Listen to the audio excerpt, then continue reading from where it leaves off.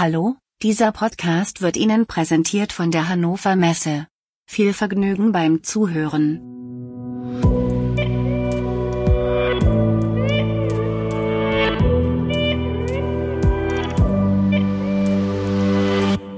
Hallo, liebe Zuhörerinnen und Zuhörer, das ist die Podcast-Folge Nummer 33 des Podcastes KI in der Industrie. Und auf der anderen Seite der Leitung sitzt in München, wer sitzt da? Hallo, guten Morgen, Peter. Einen wunderschönen guten Morgen, hier ist der Peter Seeberg. Wunderbar, hallo Peter. Heute zeichnen wir auf am Montag um 7 Uhr. Wir starten, oder unser Thema ist heute das Thema KI in der Logistik, weil Logistik ist eine Zusatzdisziplin in der Industrie und da haben wir uns gedacht, machen wir doch eine Logistikfolge dazu. Ja, und KI ist auch dort schon weit verbreitet. Bevor wir aber in die Logistik starten, haben wir natürlich wie immer einen aktuellen Teil und ich starte heute mal mit dem aktuellen Teil, Peter. Und zwar hat vor ein paar Tagen das Jubiläumsjahr zum 250. Geburtstag von Beethoven begonnen. Und wer sich so ein bisschen auskennt, weiß, dass es eine unvollendete Symphonie gibt, die 10. von Beethoven, die er nicht mehr zu Ende gebracht hat. Und jetzt soll eine KI-basierte Software diese Symphonie beenden oder zu Ende komponieren. Und das ist ein Projekt, das von der Deutschen Telekom auch unterstützt wird. Klar, die sitzen in Bonn, Beethoven kommt aus Bonn, von daher liegt es irgendwie nahe. Es gibt der Tristan Behrens, mit dem wir auch schon mal gesprochen haben, der experimentiert, glaube ich, auch in so eine Richtung, Peter. Und du bist da ja immer ein bisschen skeptisch. Ich auch übrigens. Ich weiß, dass der Tristan das auch mit Bach genauso macht, ja. Ja, das ist so immer ein bisschen, das zeigt auch ganz gut, was KI natürlich macht, immer, wenn wir über das Machine Learning immer reden, dass wir immer schauen, die Daten, die in der Vergangenheit typischerweise angefallen sind, und es geht um Mustererkennung. Und wenn der Algorithmus ein bestimmtes Muster erkennt, dann kann ich das wieder umdrehen und in die Zukunft projizieren quasi und dann sage ich, okay, mach dieses tolle Muster vom Bach, projiziert es in die Zukunft, aber ich glaube, dass der Mensch, jetzt haben wir zwei wunderschöne Beispiele, Bach und Beethoven, dass sie doch noch einen Tick mehr drauf gehabt haben, als nur Muster zu erkennen und die auf eine bestimmte Art und Weise in die Zukunft kopiert haben. Die haben sie eben nicht kopiert, die haben sie auf eine bestimmte kreative Art und Weise, ohne dass ich oder auch du da Profis sind. Und in dem Sinne bin ich mal gespannt, vielleicht kommt hier oder dort was raus. Als wir natürlich in Gießen waren und unsere KI in der Kantine dort vorgestellt haben, dann wurden wir quasi ja auch damit konfrontiert, dass wir zwei Szenen gehört haben und wir durften alle sagen, ist es jetzt ein Mensch oder ein Algorithmus, der das gemacht hat. Und ich glaube, das konnten wir auch in dem Fall nicht unbedingt raushören damals. Okay, was hast du noch im aktuellen Teil, Peter? Was habe ich? Ich beschäftige mich ja seit Wochen, eigentlich seit Monaten mit dem Thema vertrauenswürdige KI, Trustworthy AI. Ich bin dann heute anschließend unterwegs nach Berlin. Da gebe ich morgen einen Vortrag zum Thema Developing Machine Learning for Trustworthy AI. Ja, da werde ich dann gleich klarstellen, dass es da noch kein Rezept gibt, also noch keinen festgelegten Prozess, den man einfach ablaufen kann. Daran wird aber hart gearbeitet. Ein Interview mit dem Maximilian Poretschkin vom Fraunhofer zum Thema KI-TÜV hat jetzt letzte Woche leider nicht stattgefunden wegen Krankheit. Das werden wir dann wohl kombinieren in einem größeren Thema im Januar, weil auch der Herr Dirk Kretschmer, der ist Geschäftsführer bei der TÜV Informationstechnik GmbH, auch zugesagt hat. Und wie gesagt, nach meiner momentanen Einsicht ist es so, dass wir tatsächlich heute in Europa, Deutschland möglicherweise eine Vorreiterrolle spielen bei der Umsetzung von Ideen, die aber schon seit einigen Jahren weltweit in Kongressen entwickelt wurden. Zu benennen sind dort die Asimolar-Prinzipien der Future of Life-Konferenz. Kannst du da mal kurz erklären, was das ist? Ja, das sind eigentlich, ich glaube, das war schon vor 2 Jahren, 2017, Future of Life ist so eine Institution, die, wie der Name sagt, sich mit der Zukunft befasst. Und die haben damals sich mit dem Thema KI und Ethik, so haben die das, glaube ich, genannt, befasst und haben eine Gruppe von, ich denke, da waren vielleicht so 100 relativ bekannte Namen auf dem Gebiet der KI, der Ethik, Moral, Recht und was es da noch alles gibt. Und die haben damals schon drüber gesprochen, wie können wir dafür sorgen, dass die KI für den Menschen da ist. Und daraus sind dann diese Prinzipien. Und ich glaube, das waren die ersten, sind, glaube ich, 28 Stück. Prinzip ist immer, KI ist für den Menschen da und nicht umgekehrt. Und oder diese Asimolar-Prinzipien, wie auch zu ungefähr der gleichen Zeit gab es dann eine Montreal Declaration for Responsible AI.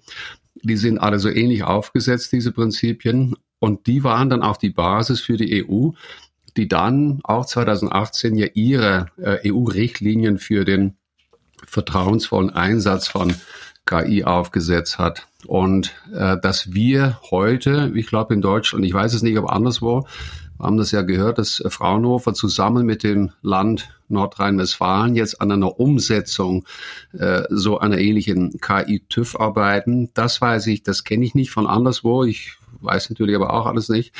Aber ich glaube, dass wir da jetzt schon diese Vorreiterrolle haben und wir werden dann im Januar mehr darüber erfahren. Ich habe noch was, und zwar kandidiert ja der Michael Bloomberg jetzt auch zum Präsidentschaftskandidaten in den USA. Wir machen jetzt keinen Politik-Talk, aber Bloomberg ist natürlich bekannt und auch reich geworden über seine Medienunternehmen und vor allem seine Börsennachrichten. Und die entwickeln jetzt eine Software weiter, eine Spracherkennungssoftware. Das Thema hatten wir ja auch schon bei uns zweimal. Also einmal mit dem Jascha und einmal mit dem Florian Luft von Athos. Da geht's aber jetzt noch weiter. Und der Gideon Mann, das ist der Leiter Datenwissenschaft von Bloomberg, erklärt im Gespräch mit der FAZ, ich zitiere: Jetzt nutzen wir KI für Quellen, die schwierig zu messen und die in Sprachen enthalten sind. Mithilfe von Spracherkennung werden Textbausteine in Berichten so genutzt, dass daraus wiederum eigene Informationen gewonnen werden können. So ist beispielsweise die Berichterstattung über Umwelt-, soziale und Governance-Aspekte nicht standardisiert und häufig sehr qualitativ. Und das ist halt ein großes Thema. Zahlen, Daten, Fakten kann ich ganz gut sortieren und zuordnen. Aber wenn es sozusagen um eine größere Tiefe geht, sehr qualitativ sind, dann wird es halt für die Software wohl aktuell immer noch schwierig, das zu erkennen. Und Bloomberg versucht jetzt dieses auch zu lösen oder dieses Dilemma auch aufzulösen. Das ist ein ganz, ganz spannender Ansatz. Ich mache auch in die Shownotes den Artikellink zu dem Interview mit Gideon Mann. Interessante Weiterentwicklung. Also ich denke, am Anfang gab es tatsächlich dann die quasi Mustererkennung in den Bereichen, ich sag mal, Juristik, Finanz, Bloomberg, weil dann doch oft die ganzen Berichte dann nach einem viel stärkeren, bekannteren Muster geschrieben werden. Also es für die Algorithmen immer einfacher gewesen ist zu sagen, ich brauche nur eine Zahl, ein Plus, ein Minus, ich brauche eine Juristerei, nur ein Fall, um den es gegangen ist, und dann gibt es juristische Sprache. Und das ist bestimmt interessant, dass man jetzt in verschiedenen anderen Bereichen, wo, wie du sagst, die Sprache eher qualitativ mehr als quantitativ orientiert ist, es eine Weiterentwicklung gibt. Ja. Ja, und es ist klar, ja, so was, wie du gesagt hast, so gibt's ja ganz klar Bilanzierungsregeln, und diese Bilanzierungsregeln kannst du einfach anwenden, und das hast du halt bei Nachhaltigkeitsberichten zum Beispiel nicht. Was hast du noch, Peter? Ja, vor 2 Wochen schon mal angekündigt, letzte Woche ausgeführt. Robert und ich, wir haben ja letzten Mittwoch unser mobiles Studio in Hofolding, das ist südlich von wo ich bin, südlich von München, aufgebaut und den Erfinder des autonomen Fahrens, das ist der Ernst-Dieter Dickmanns, 90 Minuten in einem Interview engagiert. Und das werden wir als Weihnachtsspecial am 19.12. senden.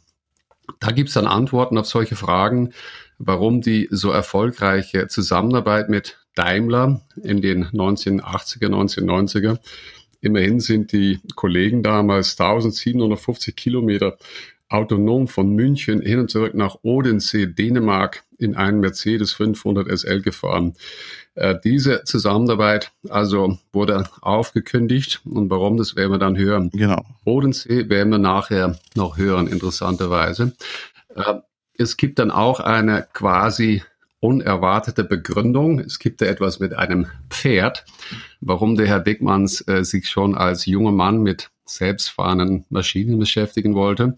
Und die für mich möglich wichtigste Erkenntnis, auch als Happy Minimalist, den ich persönlich bin: groß ist nicht unbedingt besser als klein. Große leistungsfähige Prozessoren sind nicht unbedingt besser als in einer Gesamtlösung kleine. Big, also auch nicht unbedingt besser als small. Big Data, wir haben da schon öfters drüber gesprochen, nicht notwendigerweise besser als Small Data. Nur weil wir leistungsfähige Prozessoren und viel Daten haben, bringen diese uns nicht unbedingt weiter als die Konzentration auf das Wesentliche. Fand ich sehr spannend, und ich freue mich selber quasi nächste Woche nochmal zu hören, wie wir diese Themen mit den Herrn Dickmanns besprochen haben. Also ab dem 19.12. im Weihnachtsspecial. Absolut, also der Termin beim Dickmanns in Hofwolding, das war wirklich, ich bin dann nach Hause gekommen, Peter, und habe meiner Frau gesagt, das ist ein Termin, von dem erzählt man noch seinen Enkeln, weil wer sich ein bisschen für Wissenschaftsgeschichte, für Technikgeschichte interessiert, wird alles bekommen. NASA, Werner von Braun, Mondlande-Szenarien, Robotik im Weltall, also eine Wahnsinnsfolge, die nächste Woche auf euch wartet, wünsche ich jetzt schon mal viel Vergnügen. Und passend zum Dickmanns habe ich auch nochmal wieder eine Meldung gefunden. Und zwar gab es wieder einen Autopilot-Crash mit einem Tesla. Es gibt eine News, die stelle ich auch wieder in die Shownotes, von ABC, amerikanisches News Network. Und zwar wird da der Fahrer zitiert, er hätte sich um den Hund auf der Rücksitzbank kümmern müssen und hätte deshalb den Autopiloten angestellt und ist dann in eine Polizeistreife gefahren. So blöd gelaufen, ja, im doppelten Sinne, nicht in einen anderen Autofahrer, sondern in die Streife. Und da ist wieder das Thema, das wird dann Herr Dickmanns auch sagen, wann sind wir so weit, dass das wirklich zuverlässig funktioniert, und welche Rolle spielt dann wieder Explainable AI, warum das am Ende wieder passiert ist. Ja, und da wird dann Elon Musk und seine Firma und sein Ansatz, und wenn man heute ein Auto kauft und kein Tesla kauft, dann könnte man genauso gut ein Pferd kaufen, aber das Pferd das kommt dann auch wieder zurück. Ja, das ist natürlich schrecklich, dass sowas passiert, aber das ist tatsächlich ein Thema. Es geht immer darum, wie viel Kilometer kann ich simuliert fahren, kann ich Autos auch in Simulationen fahren lassen. Du wirst darüber erzählen.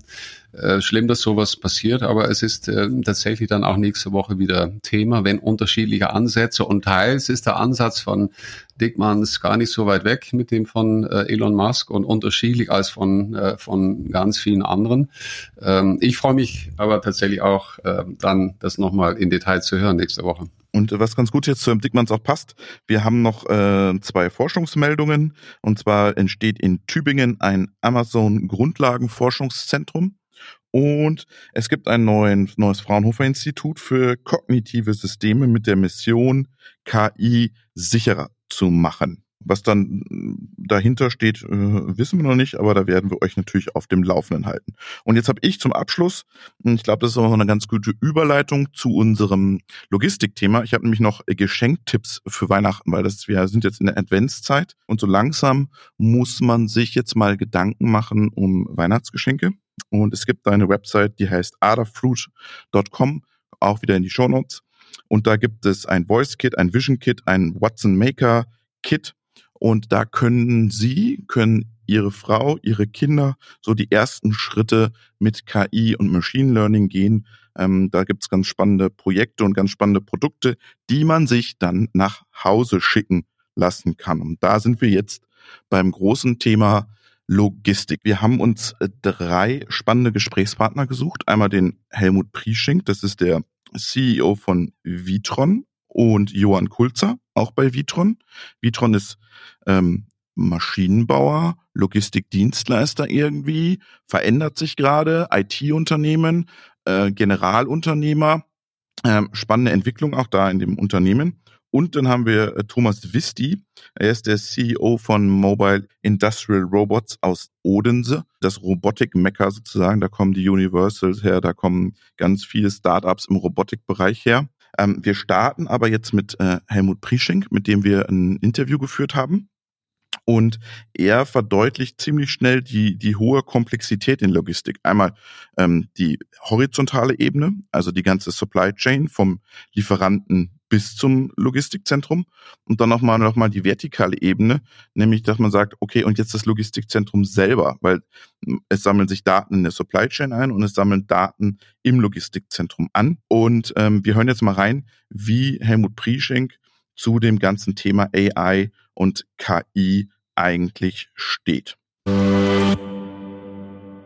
Das Thema Intelligenz oder künstliche Intelligenz betrifft uns natürlich genauso wie insbesondere unsere Kunden. Was teilweise ein bisschen befremdlich ist, dass wir natürlich in einer Welt der Schlagworte und der Buzzwords leben und dass das sehr hochgehängt wird und teilweise undifferenziert besprochen wird. Also das wäre etwas, was uns am Herzen liegt, dass man nicht nur, wie Sie sagen, Gehirne ans Plakat macht, sondern wirklich differenziert. Um was geht es eigentlich und was braucht eigentlich der Kunde? Was ist denn, wofür brauche ich denn dieses Gehirn? Was ist denn Intelligenz im Logistikzentrum? Ist das Machine Learning oder ist das Deep Learning oder ist das was ganz anderes? Im Prinzip ist es alles, aber man kann es wieder zurückführen auf den Kunden. Was treibt eigentlich einen Kunden? Und wenn wir von Kunden sprechen, sprechen wir primär von Retail.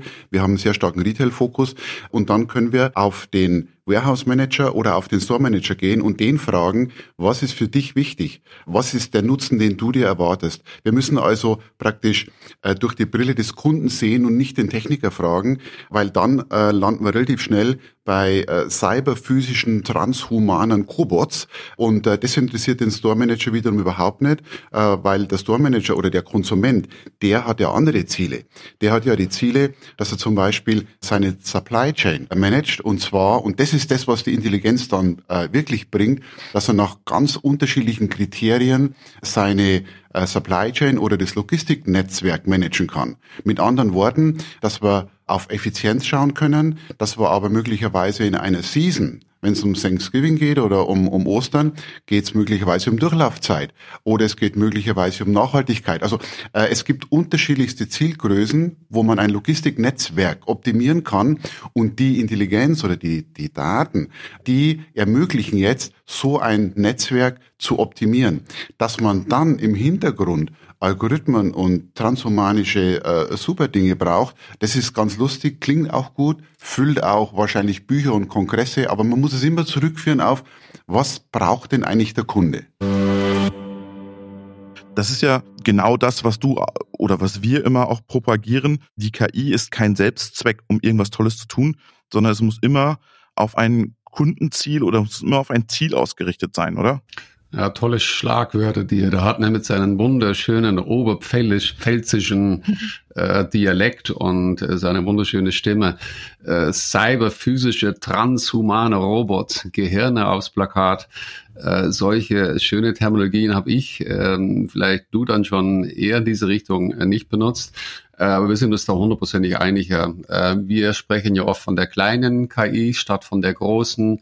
Und wir haben eben diesen Podcast, du hast ihn ins Leben gerufen und dann mit mir zusammen, um eben diese Technologie, diese auf Basis von datenbasierten Mustererkennung, die es ist, den Menschen näher zu bringen und auch eben diese Angst vor irgendwelchen bösen Robotern oder irgendwelchen komischen Geschichten, so wie der Herr Prieschenk das meint, wegzunehmen. Und ich finde es immer spannend, weil der Kunde kriegt ja von der Digitalisierung oder KI in der Supply Chain gar nichts mit. Der will ja am Ende nur ein Erlebnis haben, ein Kundenerlebnis, ein Auspackerlebnis.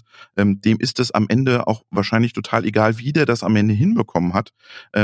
Und es wird ja oft immer angemahnt in Deutschland auch, dass wir oder dass die vielen B2B-Unternehmen die Kundenzentrierung so ein bisschen verloren haben und das digitalisiert wird um des Digitalisierungswillens und da macht er eine ganz klare Grenze, dass er sagt, wir machen so viel und so viel nutzen wir. Wir nutzen neue Technologien wie KI, Machine Learning, Deep Learning, aber das muss immer einen Nutzen haben. Und das finde ich nochmal sehr, sehr wichtig in dieser ganzen Hype-Diskussion, dass es da in der Industrie anscheinend Leute, auch viele gibt, die wir kennen, die sagen, lass uns da nüchtern rangehen, lass uns schauen, was wir können und was uns das am Ende des Tages bringt. Es hat natürlich immer mit der Hype-Kurve zu tun, ne? Und Hype, Gartner, Hype ist immer positiv, negativ. Also es gibt, in jedem Moment gibt's in unserem Leben, ich sag mal 10 oder 20 oder auch mehrere Hypes.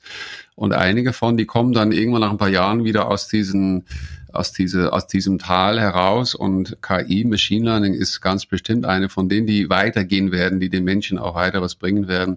Und dann gibt es eine bestimmte Zeit auf diese Kurve, ist es halt sexy, über diesen Begriff zu nutzen. Das machen die Kollegen Marketingleute, die jetzt auch zuhören. Ich habe auch viele Jahre da Intel und anderen Firmen da Marketing, Business Development mäßig unterwegs gewesen. Aber natürlich unterm Strich geht es darum, den Kunden einen Mehrwert zu bieten. Und ganz am Anfang, es ist jetzt fast ein Jahr zurück, hatten wir den Christopher Schäuble, Framos, der macht ja Vision-Systeme und mittlerweile die Framos.ai und der hat auch gesagt, ja, die machen seit 10 Jahren bauen die natürlich ihre Vision auf Basis von Algorithmen, teils regelbasiert, immer mehr Richtung auch Machine Learning, eher stochastisch basiert. Aber die haben diese 10 Jahre bis vor kurzem nie drüber gesprochen. Das war damals ein algorithmischer Ansatz, der zu einer Lösung kommt. Und die haben immer nur über die Lösung gesprochen. Und mittlerweile natürlich machen die das wahrscheinlich auch auf die gleiche Art und Weise wie die meisten, dass die sagen, ja, wir machen Machine Learning, wie machen wir das, weil es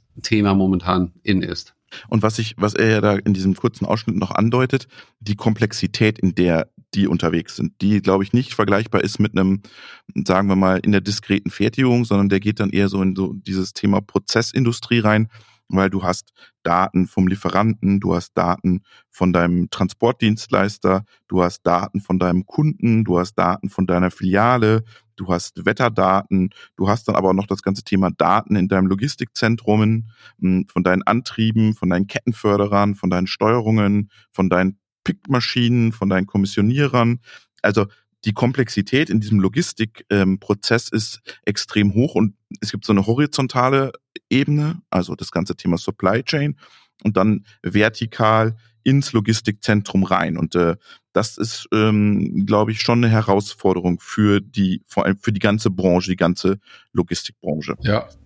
Ich denke, was bei Ihnen das Warehouse ist, das ist noch am besten zu vergleichen mit einer Produktion tatsächlich. Genau. Da gibt es natürlich auch selbstfahrende Fahrzeuge, Roboter, ähnliche Aktivitäten und so weiter und so fort. Da gibt es einen Überlapp, aber da gibt es auch natürlich Unterschiede. Und dann ist es ja für jeder Produzent, also überall dort, wo produziert wird, muss es ja irgendwie das Produkt nach draußen gehen und kommt dann von selber implizit in irgendeine Supply Chain rein. Aber ich fand es spannend, weil in der Vergangenheit hatten wir immer so Anwendungsfälle, wie zum Beispiel den Benedikt Bürr von HOMAG, der hat eine Lösung in einer Maschine und den interessiert jetzt im zweiten Schritt, im dritten Schritt wahrscheinlich nicht so die Supply Chain, sondern der ist auf seiner Maschine und die kann das ist ein Assistenzsystem. Und hier ist aber jemand, der muss jetzt im Prinzip das Warehouse steuern, operate das Warehouse, aber auch die Kette steuern, weil, und das ist jetzt nämlich spannend, da habe ich nämlich zu seinem Selbstbild oder zu seiner Selbstwahrnehmung von Witron gefragt, weil eigentlich ist Witron ja auch mal ein klassischer Maschinenbauer gewesen. Also die rüsten ja als Generalunternehmen Logistikzentren aus und haben sich vielleicht am Rande um das ganze Thema Supply Chain auch gekümmert, aber das ändert sich jetzt gerade. Und da hören wir mal kurz rein, wie er die Definition von Witron da betreibt. Jetzt bin ich ein bisschen verwirrt, weil Sie machen Intralogistik. Ja, sind Maschinenbauer und sprechen jetzt von Supply Chain. Das ist ja gar nicht Ihr Beritt. Das ist zwangsläufig unser Beritt, weil auch hier wieder, auch wenn es, sagen wir mal, nervig klingt, wieder die Frage ist, was braucht der Kunde? Und der Kunde, der braucht ja kein Regalfahrzeug, wenn wir jetzt durch den Maschinenbau sprechen, das irgendwie lustig hin und her fährt, sondern der Kunde, der möchte letztendlich seine Ware im Shelf haben. Und was brauche ich dazu? Ich muss da Systeme designen. Ich muss Systeme realisieren. Ich muss Systeme also zum Beispiel ein Distributionszentrum, operaten. Das heißt also, ich muss von vorne nach hinten, und auch da gehört Intelligenz dazu, vom ersten Pinselstrich, von der Problemstellung über die Realisierung bis hinten zum Betreiber alles liefern, damit ich end-to-end den Kunden beliefern kann oder sein Problem lösen. Und daher sind wir nicht Maschinenbau, sondern sind eher Systemintegrator und Operator, und das ist auch das, was der Kunde fordert. Also das war nicht eine Geschäftsidee von uns, die uns mal eingefallen ist, sondern das ist eine konsequente Entwicklung von Anforderungen des Marktes. Ja. Dann sind Sie Logistikdienstleister? Korrekt. Dann messen Sie sich mit einem DRL und einem Fiege? Nicht direkt, weil wir im Gegensatz zu den vorgenannten wirklich Systeme designen. Das heißt also in der ganzen Datenaufnahme, im Design von automatisierten oder mechanisierten Lösungen, in der Entwicklung von Algorithmen bis hin zum Betreiber die komplette Kette durchmachen. Da siehst du nochmal das Selbstverständnis von Herrn Prieschenk, was er mit Witron sieht. Also sie entwickeln sich. Sie sind Maschinenbauer, da kommen Sie her, Sie haben tolle Maschinen gebaut, Sie werden zum Operator und werden ein Stück weit auch zum Logistikdienstleister dann für Ihre Kunden. Und das stellt natürlich neue Anforderungen an die ganze Thematik Daten und Datenhosting und Dateninformation, weil Sie müssen ja Lager planen. Sie müssen Lager betreiben und Sie müssen die Supply Chain betreiben. Und was ich spannend finde, ich habe dann mal gefragt, was sammeln die eigentlich für Daten? Und die sammeln in mittlerweile über 30 Logistikzentren ihre Daten. Pro Pick-Einheit fallen da 1 MB Daten an.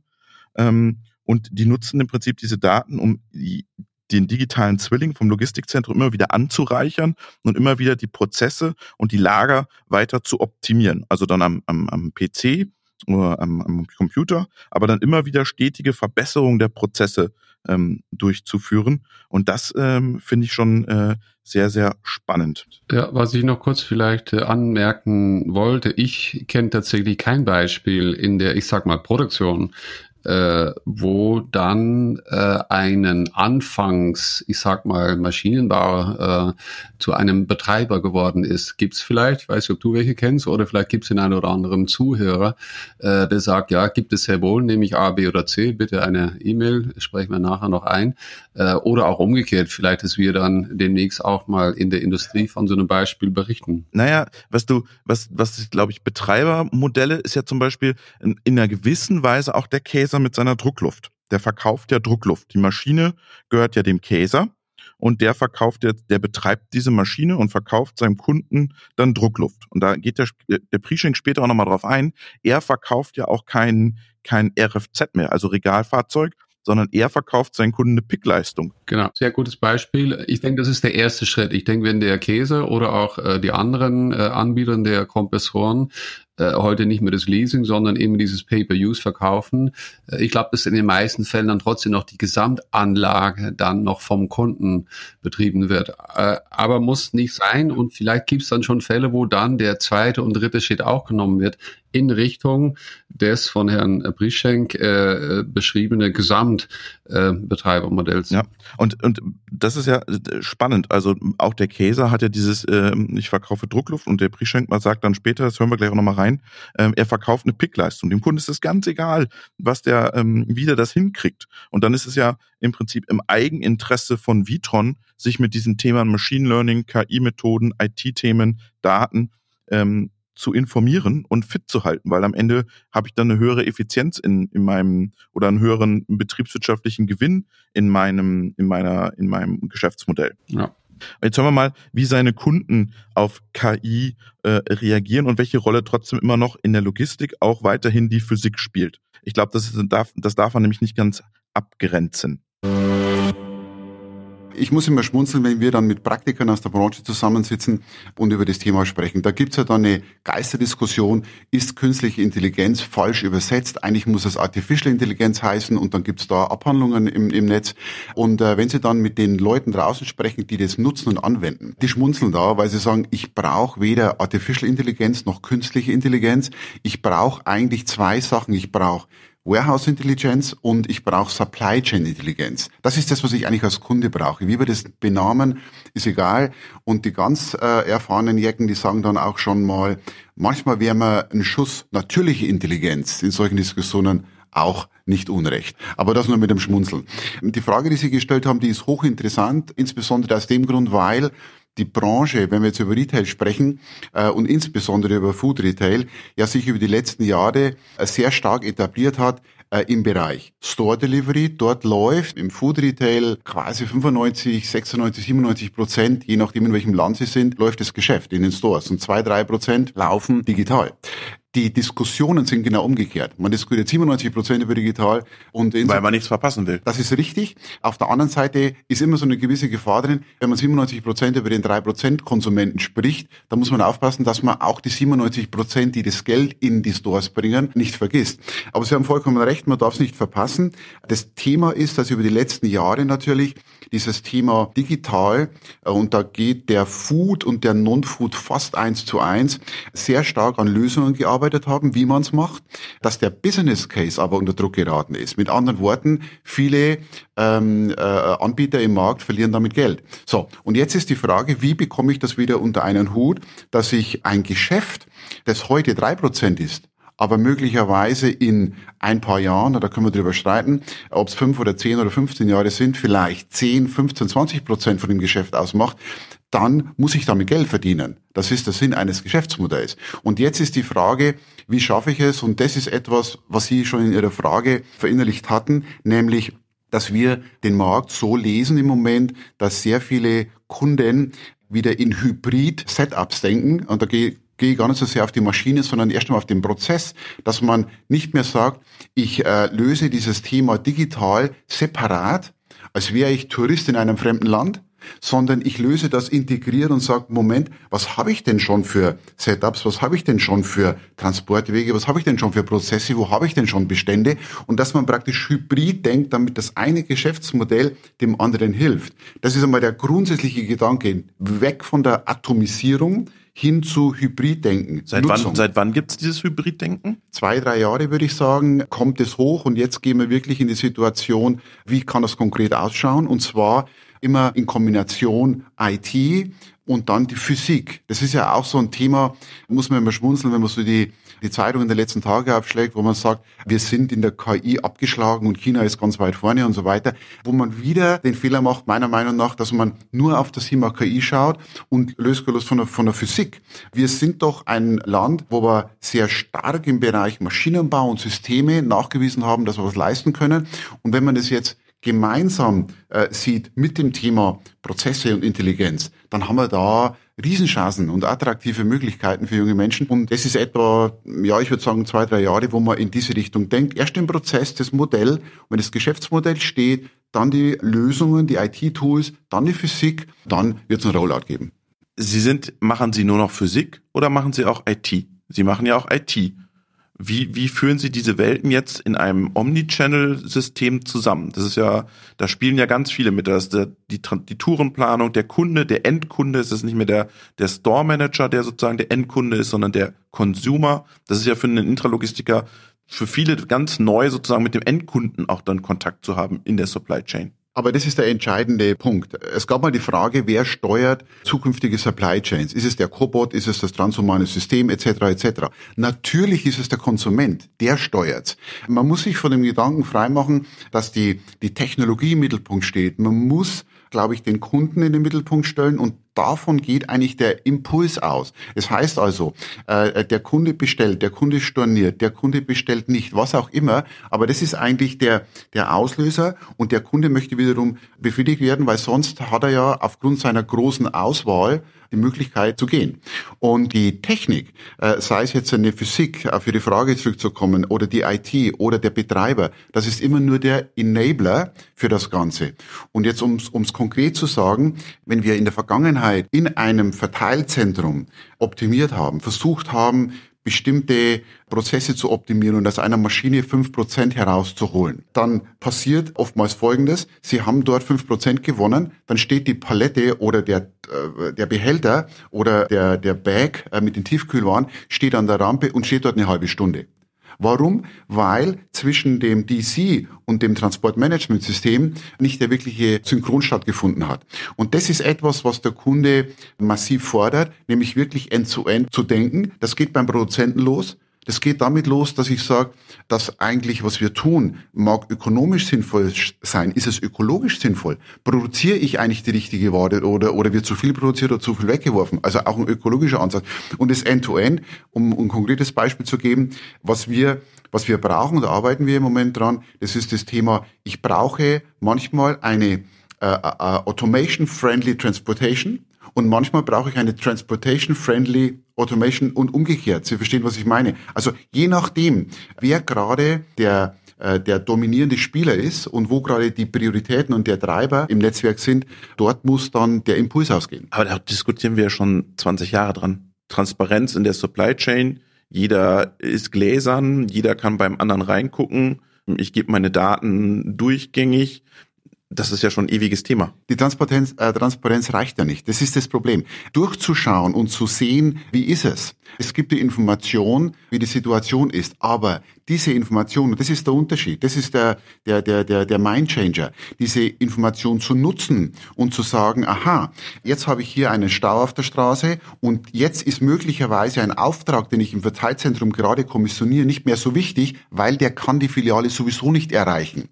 Und das wird bisher nicht gemacht. Also wirklich Cross-Border. Das heißt, der Kommissionierauftrag wird dann zurückgestellt und es wird dann ein anderer genommen. Zum Beispiel. Oder ich nehme einen anderen Optimierungstreiber. Ich sage dann zum Beispiel, wenn der Kommissionierauftrag nicht mehr so wichtig ist, dann fahre ich vielleicht langsamer und fahre energiesparender. Oder die Schicht hört früher auf. Oder ich ziehe einen anderen vor, weil der Truck schon da ist. Also diese Intelligenz, ganz einfaches Beispiel im Navigationssystem, wenn Sie heute nach München fahren, sagt Ihnen das Navi, ich ändere die Route, weil ich was entdeckt habe. Das ist das simple Beispiel. Wir haben hier eine Situation, wo wir ein Verteilzentrum haben. Wieder ein konkretes Beispiel. Wir haben 10 verschiedene Warenausgangspuffer. Diese Warenausgangspuffer haben Stellplätze und haben Regalfahrzeuge. Dann haben wir die Dockdoors und die Trucks und dann haben wir die Kommissionierer. Und dieses ganze Wirkungsgefüge, das lebt ja davon, jetzt Daten zu bekommen. Daten sind im Prinzip der Treibstoff für alles. Die Algorithmen sind tot, wenn sie keine Daten haben.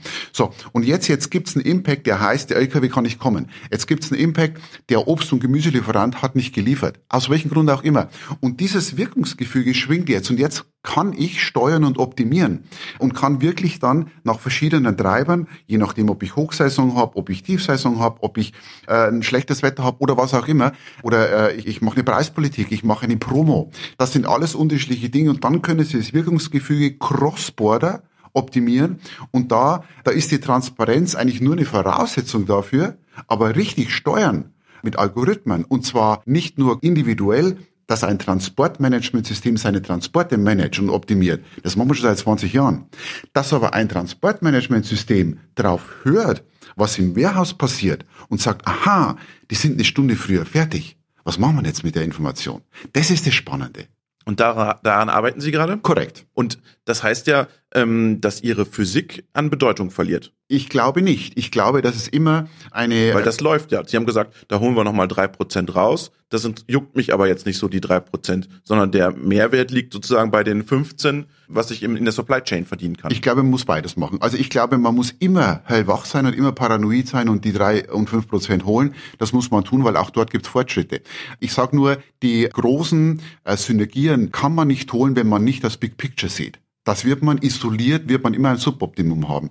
Und was ich schon eben gerade gesagt habe, ich glaube, man muss sich immer vor Augen halten, es kommt schon auf die Physik drauf an, weil wir leben in einem Markt, wo die Arbeitskräfte wichtig sind und wo sie heute nicht mehr so viele Leute finden, die Interesse haben, 8 Stunden in einem Tiefkühlwarehouse zu arbeiten. Das war auch ein Thema auf dem Logistikkongress, ja? Fachkräftemangel, ja? Absolut. Also das Thema Verfügbarkeit von Labor und das Thema Bezahlung. Das Thema, wir reden über Job Enrichment und solche Dinge.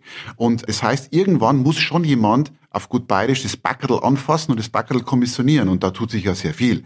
Und das ist eine wichtige Grundlage. Und deswegen muss man immer, glaube ich, kombiniert denken, Physik und IT und Prozesse gehören zusammen, nicht isoliert. Das ist krass komplex, oder Peter? Also, was er da managen muss. Mich erinnert das ja, wenn man so reinhört, mich erinnert das ja so ein bisschen an Jan Kautnik, muss ich ehrlich immer sagen. Der sagt, da kommen Daten rein und das Lager muss sich sozusagen diesen Daten, diesen Informationen anpassen und dann die Prozesse auch so optimieren, dass im Prinzip diese Aufgabe gelöst werden kann. Ja, das mit dem Jan ist ja dann das Beispiel mit dem Reinforcement Learning. Ne? Also nicht aus der Vergangenheit gucken, was für Daten haben, was für Muster erkennen meine Algorithmen, sondern umkehren. Ich habe ein Ziel Genau. und ich sage dem Algorithmus, hier ist mein Ziel, bau mir mal etwas, wie du da Ja, oder optimiert hinkommst. organisier den Prozess so, dass dieses Ziel erreicht wird. Ja, genau, eben. Ja, und was interessant ist, dass er von diesem Big Picture redet und da hat er natürlich insofern auch Sinn und ich denke, das ist auch für alle Zuhörer relevant, die jetzt nicht unbedingt jetzt direkt am Ende der Produktion sich mit Logistik befasst. Ich meine, es gibt immer eine bestimmte Logistik, aber die ist natürlich, wo ich eine Produktion habe, vielleicht nochmal anders oder noch nicht so End-to-End, wie der Herr Prischek das nennt, ausgestattet, wie das bei ihm ist. Wir haben ja tatsächlich immer gesagt, zuerst schauen, dass wir die Anlage, die Gesamtanlageneffektivität maximalisieren, Richtung über 90%, die ist heute 60, 70, 80%. Und wenn wir das dann machen, haben wir oder zumindest auch ich, und ich kenne diesen Bezug, dass man das erweitert, den kannte ich bis jetzt auch nicht, aber sehr wohl können wir natürlich irgendwann auch sagen, die Produkte, die wir in der Produktion produzieren, die müssen irgendwie in die Logistik, in die Supply Chain rein.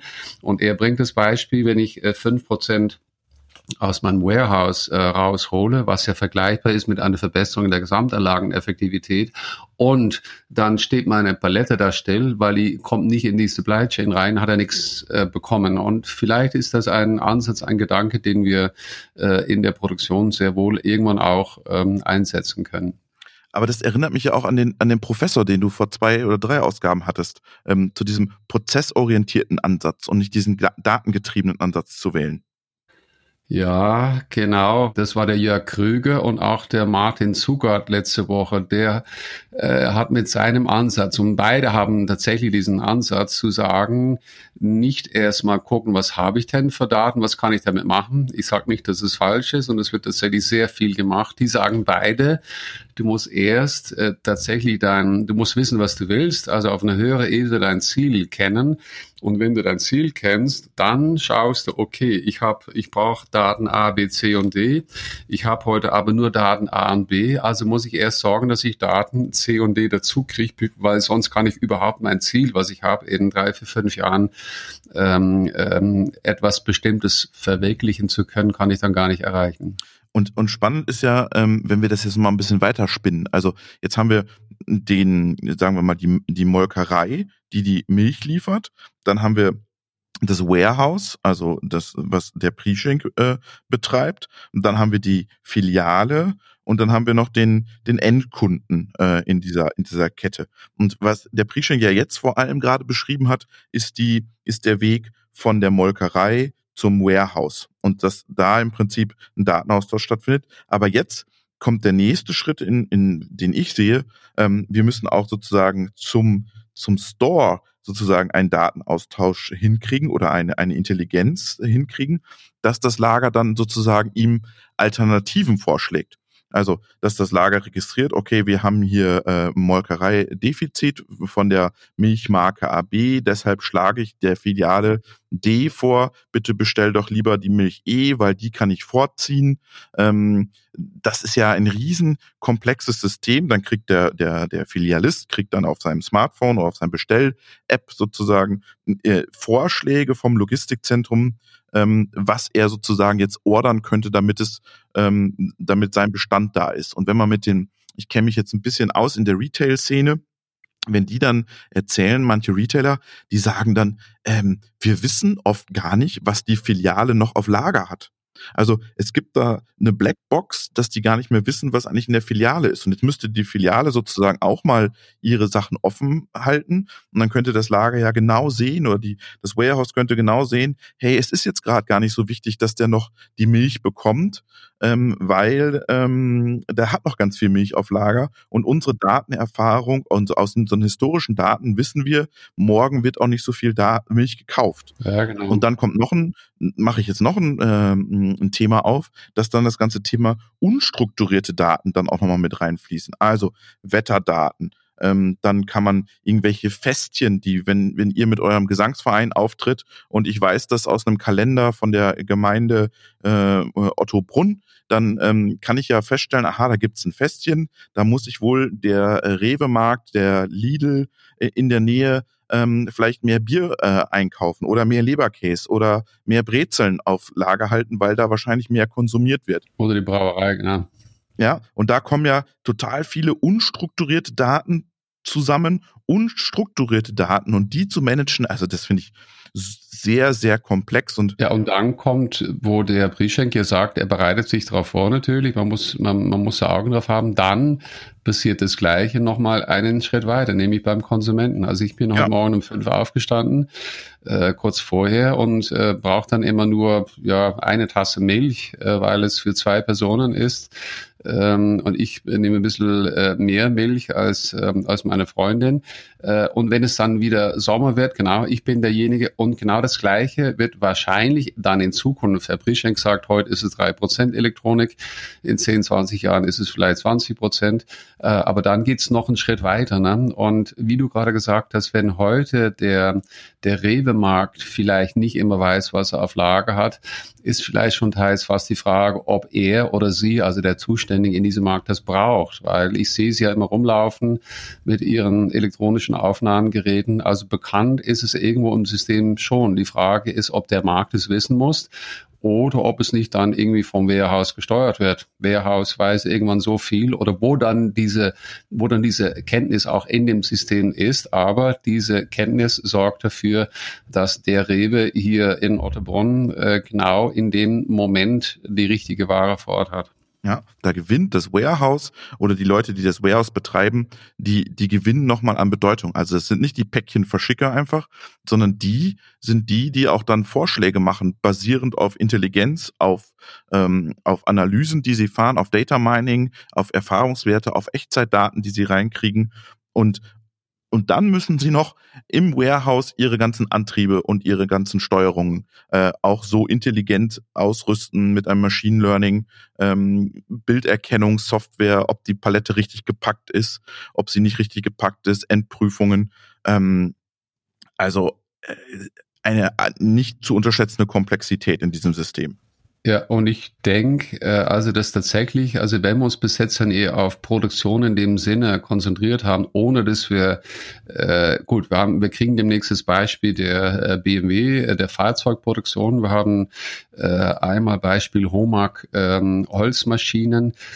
Holzmaschinen werden, ich denke mal, eher Tausende pro Jahr produziert über verschiedene Städten. Autos sind wir schon bei den Hunderttausenden bis in die Millionen. Es ist aber immer noch nicht die Milchpackungen, von denen dann 50 Millionen produziert werden. Aber ich denke, ab einem bestimmten Punkt, ab einer bestimmten Menge an Produkten, die aus meiner Produktion rausgehen, wird die auch in Zukunft oder schon heute immer stärker vom Kunden, bei uns B2B, in den meisten Fällen, aber nicht unbedingt. Also die Milch, wie du schon sagst, die muss ja produziert, heißt in dem Fall verpackt werden, in die Verpackung reingebracht werden und das wird im Endeffekt, diese Produktion wird in Zukunft stärker von dem Konsumenten tatsächlich gesteuert. Ja. Und jetzt hören wir mal, weil jetzt denken ja alle von euch, naja, dann müssen die ja Big Data machen, ohne Ende. Die haben ja massig an Daten und Informationen, die haben Hunderttausende von Picks pro Tag und in ihren ganzen Logistikzentren und die müssen ja für ihre ganze Optimierung, für ihre Supply Chain Optimierung, für ihre Plattform, weil am Ende läuft es auf eine Plattformorganisation, glaube ich, raus, dass es eine Plattform ist, die diesen Prozess orchestriert, dann müssten die ja unendlich viele Daten haben. Und jetzt haben wir mit dem Johann Kulzer gesprochen, der ist bei Vitron für das ganze Thema Daten verantwortlich und da hören wir mal rein, was er denn dazu sagt. Ja, prinzipiell muss man sagen, alle KI-Methoden, die man so kennt und die wir intern natürlich auch prüfen, funktionieren nur mit einer großen Menge an Daten. Das ist ganz wichtig. Haben Sie ja. Ja, also wenn man zum Beispiel typische Firmen, die das professionell betreiben, wenn ich zum Beispiel eine Hochrechnung über den Absatz mache, brauche ich mindestens Daten von Minimum 3 bis 4 Jahren. Das heißt, man kann eigentlich nur wirkliche Rückschlüsse draus ziehen von Daten von 3 bis 4 Jahren, um da irgendwas draus zu rechnen. Und das ist zeitweise für unser System viel zu lange. Das heißt, normalerweise muss ich von einem Tag auf den nächsten entsprechend reagieren. Das heißt, es sind dann eher statische Algorithmen, weil das KI-Learning würde hier zu lange einfach dauern, um da wirklich ein Resultat rauszubekommen oder die Anlage zu verbessern oder schneller zu fahren. Also es wird aber zurzeit bei der Firma Witron extrem viel und betrieben auch an der Stelle, um hier weiter mit reinzugehen und um zu versuchen, bestimmte Elemente wie zum Beispiel Störauswertung oder ähnliche Dinge versuchen, ohne dass man genau weiß, ich weiß nicht, was gibt es eigentlich für ein Problem. Und ich versuche ja bestimmte Algorithmen drüber laufen zu lassen, die bestimmte bestimmten Muster erkennen, um darauf reagieren zu können. Also das wird natürlich schon versucht. Das sind in der Regel genetische Algorithmen, die wir machen und die werden aber... Was sind genetische Algorithmen? Genetische Algorithmen sind bestimmte Verfahren, die man einsetzt, man kann das so vergleichen, das kommt von der Mathematik her im Sinne von, ich habe eine bestimmte Lösung und ich versuche, es gibt irgendeine optimale Lösung und ich versuche, die entsprechende Lösungen immer mit anderen Lösungen zu vergleichen. Also das setzen wir ein, zum Beispiel bei der Berechnung, wenn es um verschiedene Puffer geht, Warenausgangspuffer, die gesteuert werden müssen. Man hat 11 Möglichkeiten, Zielmöglichkeiten, die angefahren werden müssen und die werden in der Regel versucht, nach bestimmten Lösungsansätzen immer wieder rekursiv durchzurechnen. Aus KI-Sicht, also die Leute, die KI kennen, die sagen, das sind die Suchräume einfach zu groß, das ist mit KI nicht machbar. Das ist mehr so ein Evolutionsalgorithmus, das versucht immer wieder bessere Lösungen zu finden. Das sind bestimmte rekursive Algorithmen, die hier ablaufen, ist aber mit einer KI nicht machbar. Also jeder, der KI kennt, sagt, mit KI, da ist einfach zu wenig zu lernen dabei, um hier effektiv zu arbeiten. Vor allem, weil das auch sehr schnell gehen muss bei uns in den Anlagen, weil diese Algorithmen basieren drauf, wenn der Anlage irgendwas passiert, eine Maschine fällt aus, dann muss innerhalb der nächsten halben Stunde muss ein Umorganisieren in der Anlage oder eine andere Arbeitslastverteilung aufgrund der möglichen Materialflüsse erfolgen und es würde mit solchen lernenden Algorithmen viel zu lange dauern. Jetzt haben Sie gerade über das Logistikzentrum als geschlossenes System gesprochen. Wir befinden uns ja nicht in einem geschlossenen System. Sie haben ja auch noch Datenlieferanten, die vielleicht vom LKW kommen und von der Filiale. Und das soll ja am Ende des Tages irgendwann verknüpft werden, dass man sagt, der LKW steht im Stau und also muss ich zum Beispiel die Kommissionierung A, B noch gar nicht anfangen, weil ich im Prinzip noch Zeit habe. Das wird ja die große Herausforderung sein. Nicht, dass die Ware dann schon eine halbe Stunde früher am Tor steht und der LKW ist noch gar nicht da. Na gut, man muss in der Regel so sehen, wenn der LKW zu spät kommt oder später kommt, man muss es so sagen, reagiert das System normalerweise so, dass es versucht, Aufträge zurückzuhalten und dann speziell darauf zu optimieren, dass die Ware entsprechend ankommt. Bei den hochgetakteten Systemen, die ja natürlich auf Leistung und auf Durchsatz optimiert sind, ist ein zu spät kommender LKW fast schon ein No-Go-Kriterium. Das heißt, in der Regel wird halt da nichts ausgeliefert. Also hier nachzuoptimieren bedeutet für das System eigentlich eine zu späte Auslieferung, das in der Regel beim Kunden aber auch nicht funktioniert. Das heißt, was das System hier machen kann, ist, während der Zeit, auf dem ich auf die Ware warte, so weit zum Laufen zu halten und mit einer Leistung zu picken, damit es hoffentlich weniger ausmacht, wenn eine fehlende Ware dazu führt, dass die Maschine nicht mehr picken kann. Passiert in der Regel nicht, dann wird sie abgeschrieben, weil ich dann die Warenausgangsleistungen oder die Abfahrtzeiten der LKW nicht mehr garantieren kann. Also das ist in der Regel, spielt es nur eine Rolle im Sinne von versuchen zu kompensieren. Wie organisieren Sie diese ganze Masse an Daten? Sie haben ja unterschiedliche Datenströme. Sie haben von einem Kettenförderer Daten, Sie haben von der Ware Daten. Das sind ja alles ganz unterschiedliche Beschreibungen auch und unterschiedliche Formate.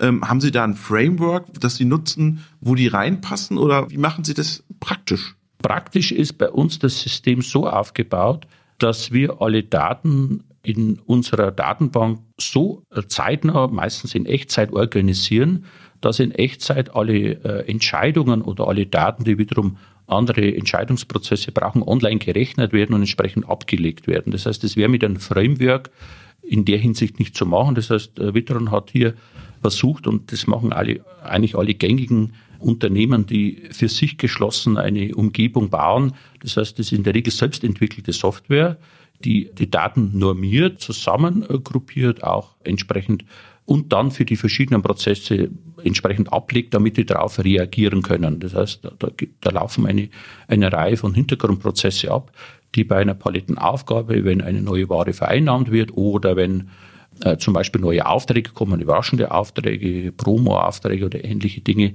ist es sofort für alle Subsysteme, die darauf reagieren, so aufbereitet, dass die entsprechend anders gesteuert werden. 2 Fragen, Peter. Erklär doch mal, was das mit diesen Suchräumen auf sich hat. Suchraum hat in dem Sinne natürlich erstmal zu tun mit der Menge der Daten. Es hat mit dem algorithmischen Ansatz zu tun. Vielleicht am besten zu erklären auf Basis den genannten genetischen Algorithmen. Da geht es ja immer um die Optimierung. Und der Klassiker dabei ist tatsächlich dieser Gradient Descent heißt der. Ich versuche das globale Maximum oder Minimum zu finden. Und das beste Beispiel dafür ist, ich bin in den Alpen und ich bin vielleicht auf der Zugspitze auf, wie viel Meter ist das? Weiß ich nicht, 2000 vielleicht.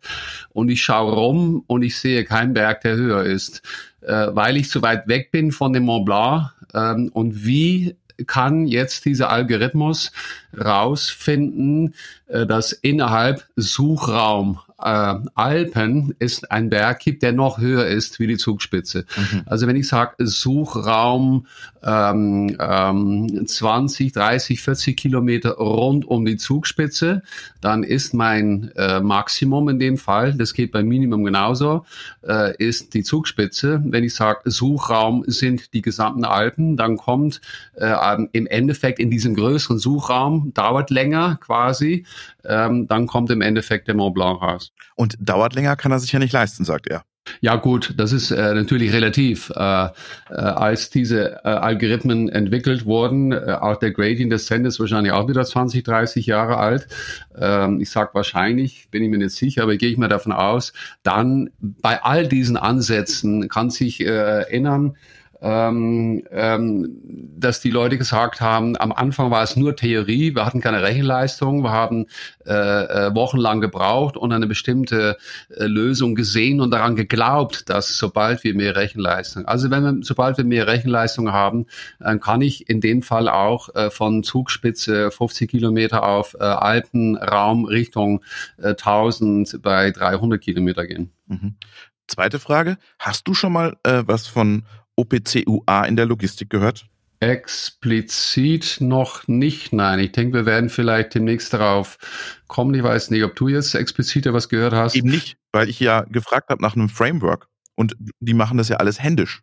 Und ja, so wie du jetzt den Podcast Logistik machen wir beide gemeinsam und ich habe ja da die Interviews mit den Kollegen und habe genau diese Woche mache ich das nochmal, das Interview bezüglich Use Cases und das ganz klar, dass OPC-UA jetzt geboren ist quasi in der Industrie und in sehr vielen unterschiedlichen Bereichen jetzt weitergehen. Und ich würde davon ausgehen, dass wir tatsächlich, wenn es das nicht schon gibt, auch dort wieder, liebe Zuhörer, wenn ihr da schon den einen oder anderen kennt, darüber berichten werden, weil ich davon überzeugt bin, dass wenn ich schon meine Daten in der Industrie auf OPC-UA habe und ich will diese Verknüpfung machen, also wir reden dann OPC-UA darüber, dass die IT und OT, also die Produktion, die Operational Technology verknüpft werden und ich würde tatsächlich erwarten, ich denke, so ist deine Frage gemeint, dass OPC-UA sich da ausbreiten wird, auch in Richtung Logistik.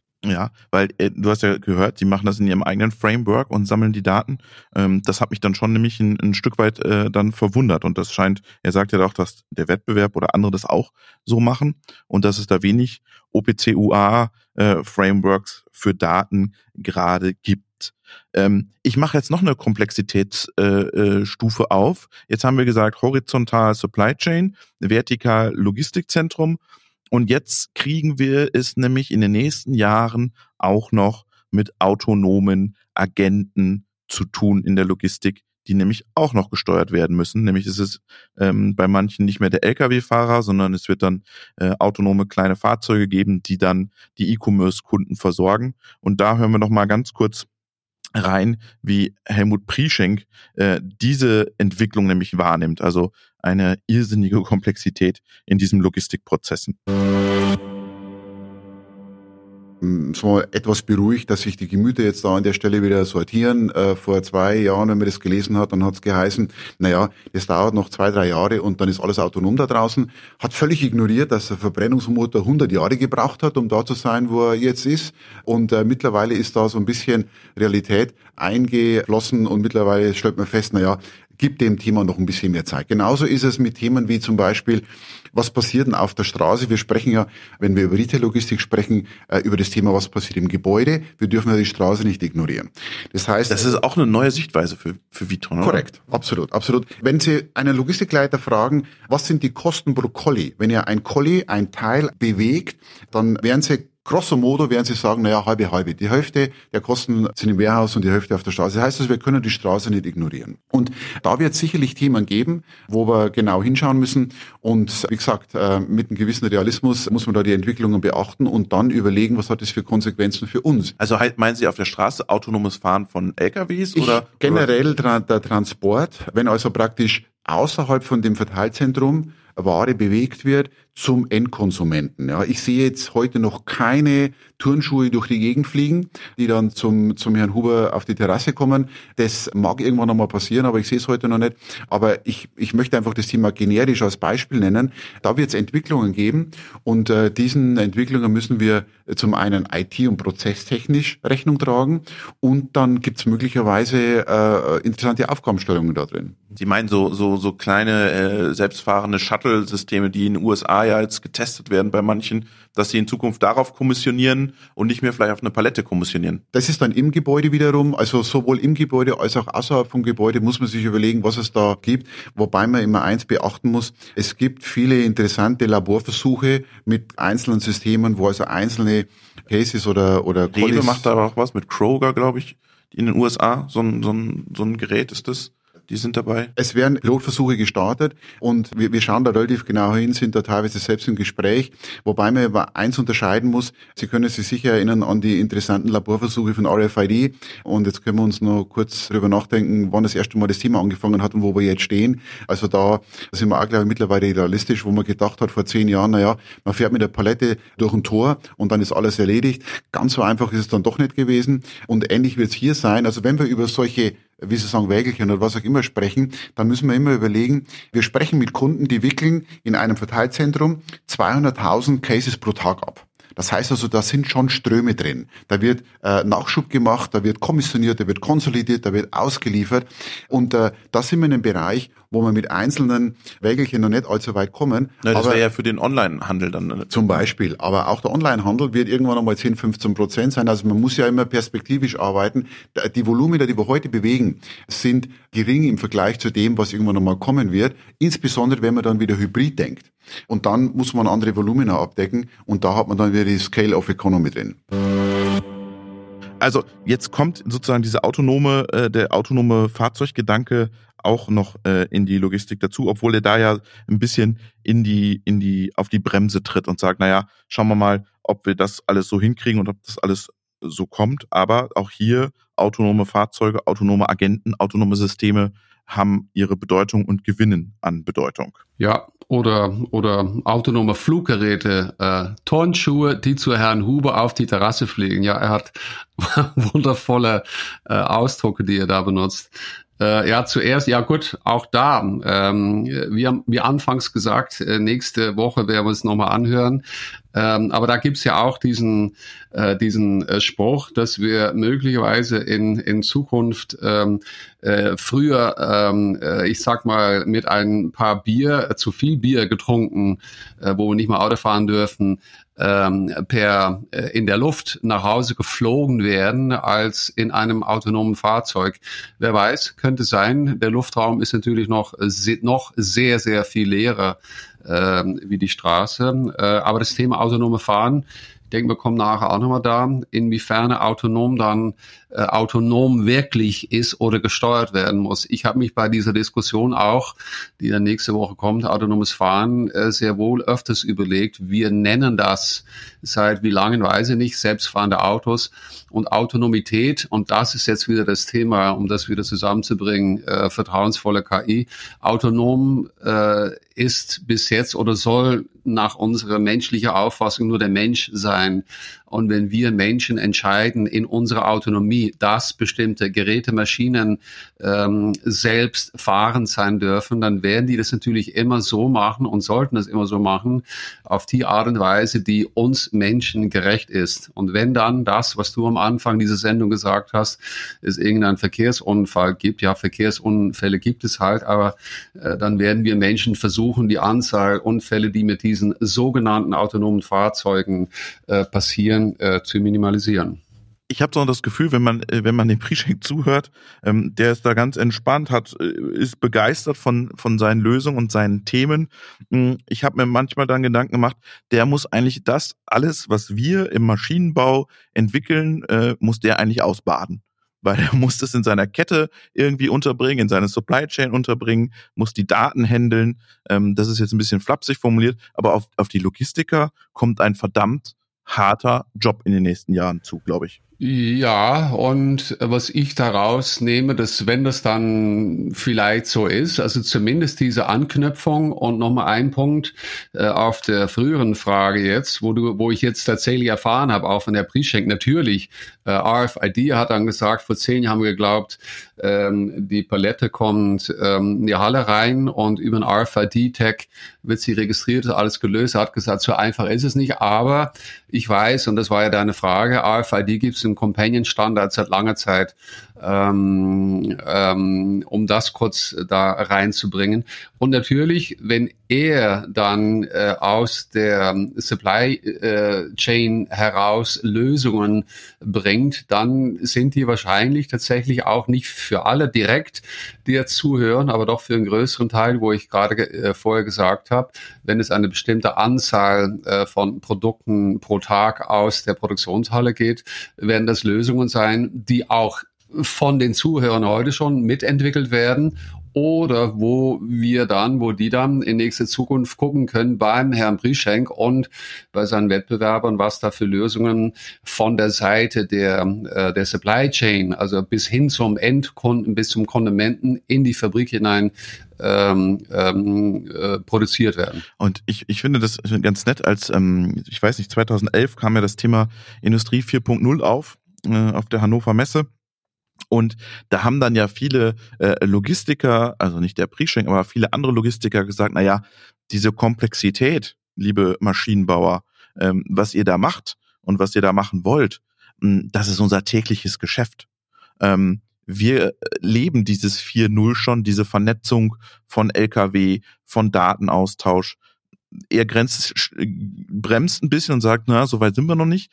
Aber ich habe das Gefühl, dass das ist ein wichtiger Wirtschaftszweig, der für das ganze Thema Etablierung von datengetriebenen Modellen, datengetriebenen Geschäftsmodellen, KI, Machine Learning von enormer Bedeutung ist. Ja, wie du sagtest am Anfang, also wenn es geht darum, dass Produkte hergestellt werden und die Produkte, die müssen im Endeffekt irgendwo hinkommen, die müssen beim Kunden B2B oder die müssen beim Endkunden ankommen und ja, solange dieser Kunde sie nicht selber abholt, ich meine, das wäre auch noch eine Alternative, wenn ich jetzt sage, na, ich habe einen Volkswagen und ich gehe nach Wolfsburg, weil ich meinen eigenen Volkswagen da abholen will, das gibt's natürlich auch. Aber genau, es gibt in dem Sinne gibt's ja kein Geschäft, wo nicht der B2B-Kunde oder der Konsument bestellt hat und tatsächlich die Ware geliefert werden muss. Ja. Ja. Und jetzt haben wir gerade nochmal über autonome Systeme gesprochen und jetzt gehen wir mal von dem Vitron Big Picture auf die einzelne Komponente im Logistikzentrum. Und wir haben heute noch den Thomas Wisti von Mobile Industrial Robots aus Dänemark und aus Odense, wie wir es schon wissen. Und die machen Mobile Robotics, autonome Systeme. Es gab jetzt auch letzte Diskussion, dass AGVs, also Autonomous Guided Vehicles, gar nicht mehr AGVs heißen soll. Das G soll rausgestrichen werden, weil sie nicht mehr guided sind, sondern nur noch autonom sind.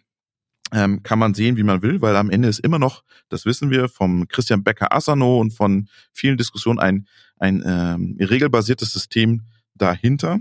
Aber wir haben jetzt mal mit dem Thomas Wisti über seine Technologie gesprochen, was er da eigentlich macht und was er für Lösungen da anbietet. Und das Spannendste an diesem Roboter ist, glaube ich, diese AI-Kamera, von der er immer spricht. Oder wie siehst du das, Peter? AI-Kamera in dem Sinn ist ja Vision. Hab schon von dem Christoph jetzt Schäuble, ich durfte ja vor 2-3 Monaten auf der spanischen Insel für ein VDMA, für Vision Europe, da waren so 100 Leute anwesend. Da geht's eben um diese Vision-Industrie, die, ich sag mal, wenn ich es richtig verstanden habe, bis vor einigen Jahren dann natürlich immer schon pixelbasiert war. Pixelbasiert, aber eher regelbasiert Pixel. Also ich erkenne bestimmte Pixel und damit arbeite ich eher deterministisch regelbasiert. Und das wären ja immer größere Mengen. Da kommen wir jetzt wieder in Richtung Dickmanns, dass Größe nicht immer besser sein muss. Aber jetzt, das ist jetzt eine andere Geschichte. Und also immer mehr auf Machine Learning, immer mehr auf stochastisch basierten Systemen. Und ich glaube, er erklärt uns, wie seine Roboter eine Kamera haben, quasi die Augen des Roboters und erkennen Objekte und erkennen das anders, als was wir vor 4-5 Monaten von den Fahrzeugen, die dann in den Minen rumgehen. Und da wurde ja gesprochen von dem modellbasierten Reinforcement Learning. Also das eine ist, ich habe ein Modell von meiner Fabrik und der Roboter weiß genau, wo er gehen darf. Das ist quasi das alte System. Oder ich habe diese Reinforcement Learning und sage, okay, wenn du jetzt einem Menschen oder einem Objekt begegnest, dann versuche, wie du da drumherum fahren kannst. Und so macht offensichtlich jetzt diese Firma eine Lösung, wo die auch sagen, sobald dieses System erkennt über die Pixel, wird ja trainiert, dass dieses Objekt vielleicht ein Mensch ist, dann habe ich in dem Moment vielleicht auch, weil ich weiß, wo ich gerade, welche Millisekunde ich diesen Menschen jetzt erkenne, dann habe ich vielleicht auch clevere Lösungsansätze, mit diesen Menschen zu interagieren. Okay, und da hören wir jetzt mal rein, wie er sein Produkt da beschreibt. Part of our product, we have AI as well, also AI cameras that actually can take clever decisions. So when our robot meet, for example, a human or a machine, it can take different clever decisions depending on what it's actually seeing. So, for example, it could make sense that the robot wait if it sees a human, basically because the human would walk around the robot, and if it is a machine that the robot sees, it has to recalculate a new route. So that's what we're using the cameras to. Also, it could also be that it could be a machine. It could also be a forklift that the robot have to wait and know that this forklift would drive away, and then it can start moving again. So it takes clever decisions made on what it sees. It's a relatively easy setup that we have. So it's trained by seeing pictures. So it's, you can do it. The human is doing it, and then it's relatively easy to train. You can say the camera to see the difference between a human and a machine. I think normally you can do it within 30 to 60 minutes to have different kind of objects into your camera. And I think one of the challenges actually there's a lot of discussions today about AI, and I think really one of the difficulties here is actually to develop a product and also actually use in your facility. Also, there's a lot of discussions about AI, and I think the big challenge is really to convert it into something that is is a benefit in your facility or in manufacturing.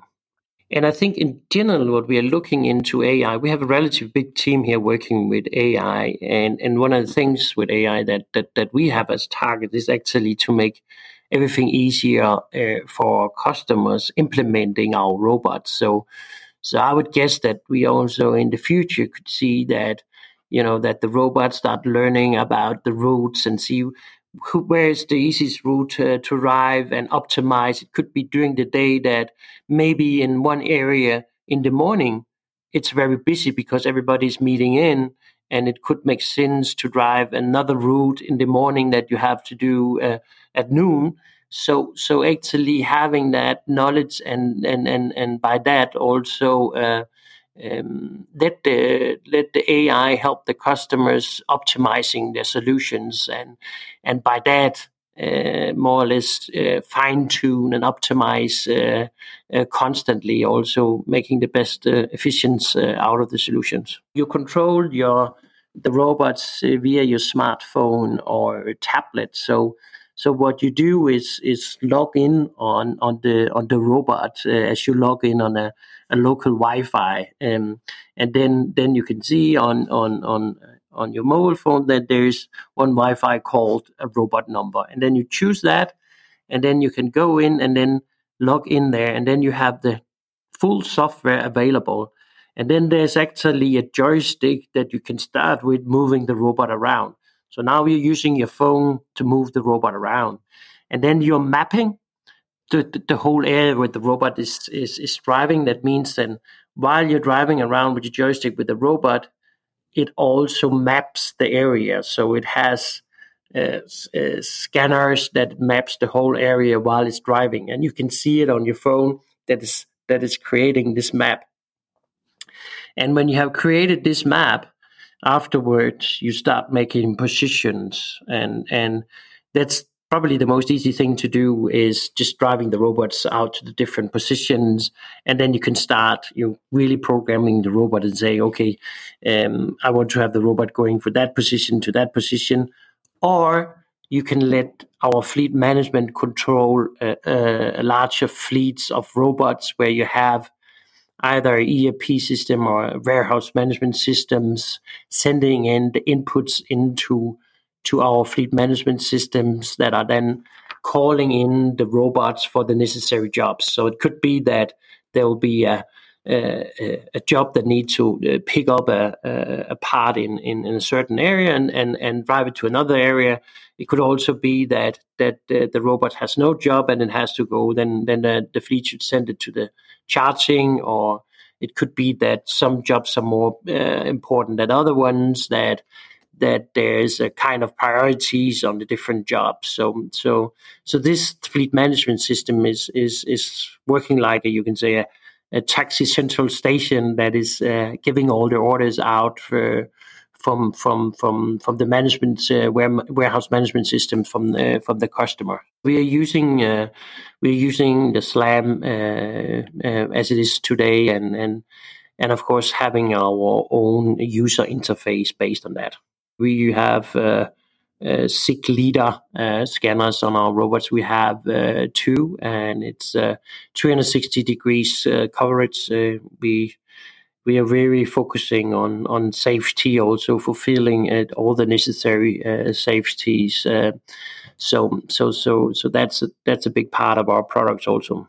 This is again working via the whole fleet management system. So this is working with Wi-Fi. So you connect up to the fleet, and so what you do first is program one robot with different position, and then you could bring several robots into the same map, you can say. So as soon you log them into that map, the new robot knows exactly the area that it drives into. It knows exactly the different positions that is already programmed. So it's really easy to add new robots into a fleet of robots. So and then they know exactly where they are, each other, and actually the fleet is taking the robot that is closest to the specific job. So it looks like which one is available, how far is it actually away from where I have a job, and take this robot that is closest to and available. So we are doing it directly at the robot with a local Wi-Fi, you can say so. And then we connect up to the fleets afterwards.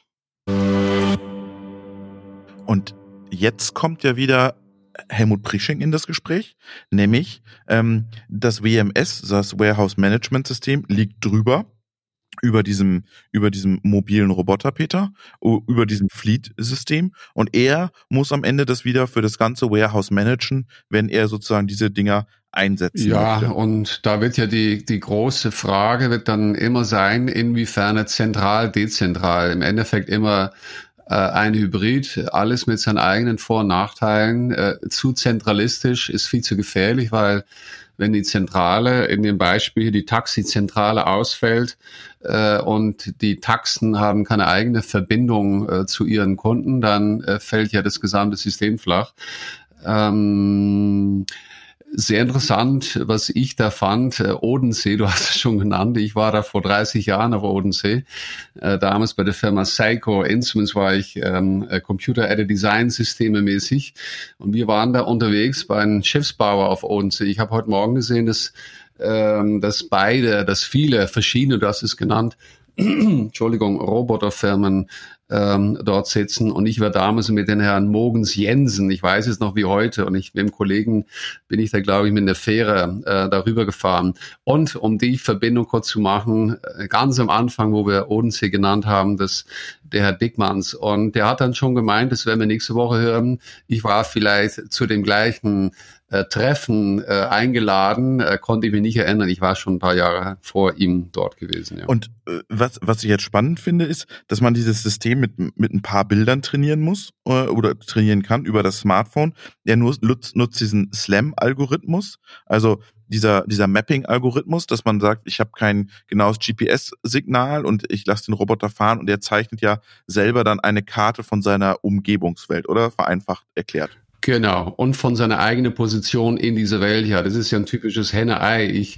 Wenn ich weiß, wo ich bin, wer ich bin, also wie bin ich als Mensch, ich bin fast 2 Meter lang und so breit und so tief und so weiter und so fort, das ist das eine, damit kann ich anfangen, und dann das zweite ist, jetzt muss ich Roboter jetzt aber bestimmte Aktivitäten ausführen, und die muss ich ja in einer Umgebung ausführen, und was ist das erste von den beiden? Und das macht ja dieser SLAM-Algorithmus, da hat unter anderem dieser Sebastian Trunn hat daran geforscht, haben viele Leute daran geforscht. Er ist aber einer der bekanntesten, der ja heute den Udacity da vorsitzt. Und was ich spannend finde bei dieser Entwicklung, du merkst, die Entwickler nehmen immer mehr Komplexität von AI oder KI-Systemen raus, um dem Anwender es so einfach wie möglich zu machen. Also, dass du es mit dem Smartphone wie mit dem Joystick fährst, du weißt gar nicht, was du tust, du zeigst ihm ein paar Bilder, und dadurch lernt das System, die Usability oder die User Experience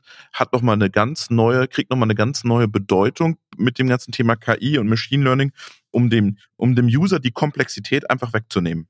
Ja, ich weiß nicht, was du heute erzählt hast. Ich habe da noch nicht geschaut. Gehe das später auch mal hin, was es da noch für Weihnachten gibt als Einführung in der KI. Du hast vor 3-4 Wochen das Thema Google Education, Google Schulung genannt, und das ist seit längerem. Ich glaube, zuerst habe ich das vor 2 Jahren gesehen, aber jetzt ist das nochmal viel größer gemacht, und wirklich, es sollte auch nicht gehießen haben, gibt schon so lange und ist uninteressant. Nein, es ist unglaublich interessant. Das Beispiel, wo du gezeigt hast, du machst es sogar mit deinen Kindern, und du sagst, schau, das ist jetzt der Peter, und hier ist eine Tasse Kaffee, und dafür brauche ich, und das erkenne ich in dem Moment auch, dann sagt der Algorithmus sagt nach 25 Bilder, reicht, ich brauche nicht mehr Bilder. Und ich denke, ich weiß es nicht, mit welcher Technik, er macht es mit dem Slam,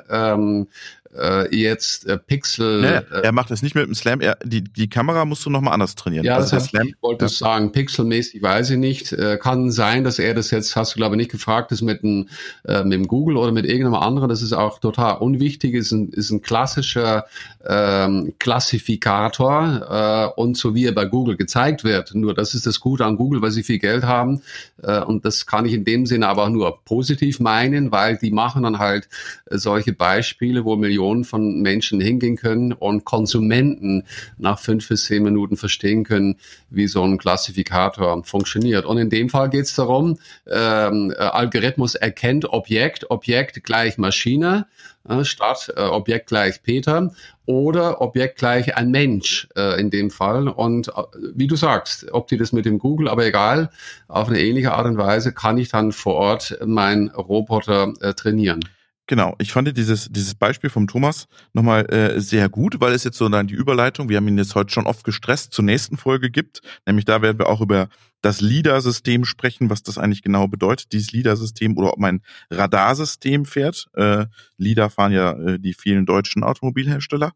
Ich glaube, der Tesla ist der Einzige, der ein Radarsystem fährt. Werden wir aber nächste Woche. Er ist der Einzige, ja. Und Elon Musk, wie er ja schon vorher, wenn du kein Auto oder kannst du auch ein Pferd, so sagt er auch, LiDAR ist eine alte Technologie, brauche ich nicht. Er ist aber wirklich der Einzige. Ich glaube, wie viele Autohersteller gibt es? 50, da sind wahrscheinlich, weiß ich nicht, oder mehr, aber es sind 40, die sich beschäftigen und die nutzen alle zumindest heute noch LiDAR zusätzlich. Sie sind ja Lichtpulse ähnlich wie ein Laser. Und Elon sagt, brauche ich nicht. Aber gut, du hast heute schon mit einer auch quasi traurige Meldung diesbezüglich auch mit uns geteilt. Genau. Und ich finde, das ist eine gute Überleitung zu unserer Weihnachtsabschlusssendung Folge 34. Bis dahin schließen wir jetzt das Logistikzentrum, lassen die Leute ihre Arbeit machen, nämlich die haben jetzt vor den Feiertagen extrem viel zu tun, haben hoffentlich genug Preview-Daten und History-Daten, dass sie wissen, wie sie ihre Systeme auslasten müssen und liefern alles pünktlich bis zum 24. nach Hause. Und es gibt ja auch immer noch die Möglichkeit, selber in die Stadt zu gehen und zu was zu kaufen oder was selber zu basteln vielleicht, Peter. Das ist doch mal eine schöne Alternative, ja. Und wir hören uns dann hoffentlich spätestens am 19. wieder zurück. Genau. Und dann erfahren wir nochmal gemeinsam alles über die ersten Schritte des autonomen Fahrens. Und bis dahin sagen wir Tschüss aus Würzburg und Tschüss aus München.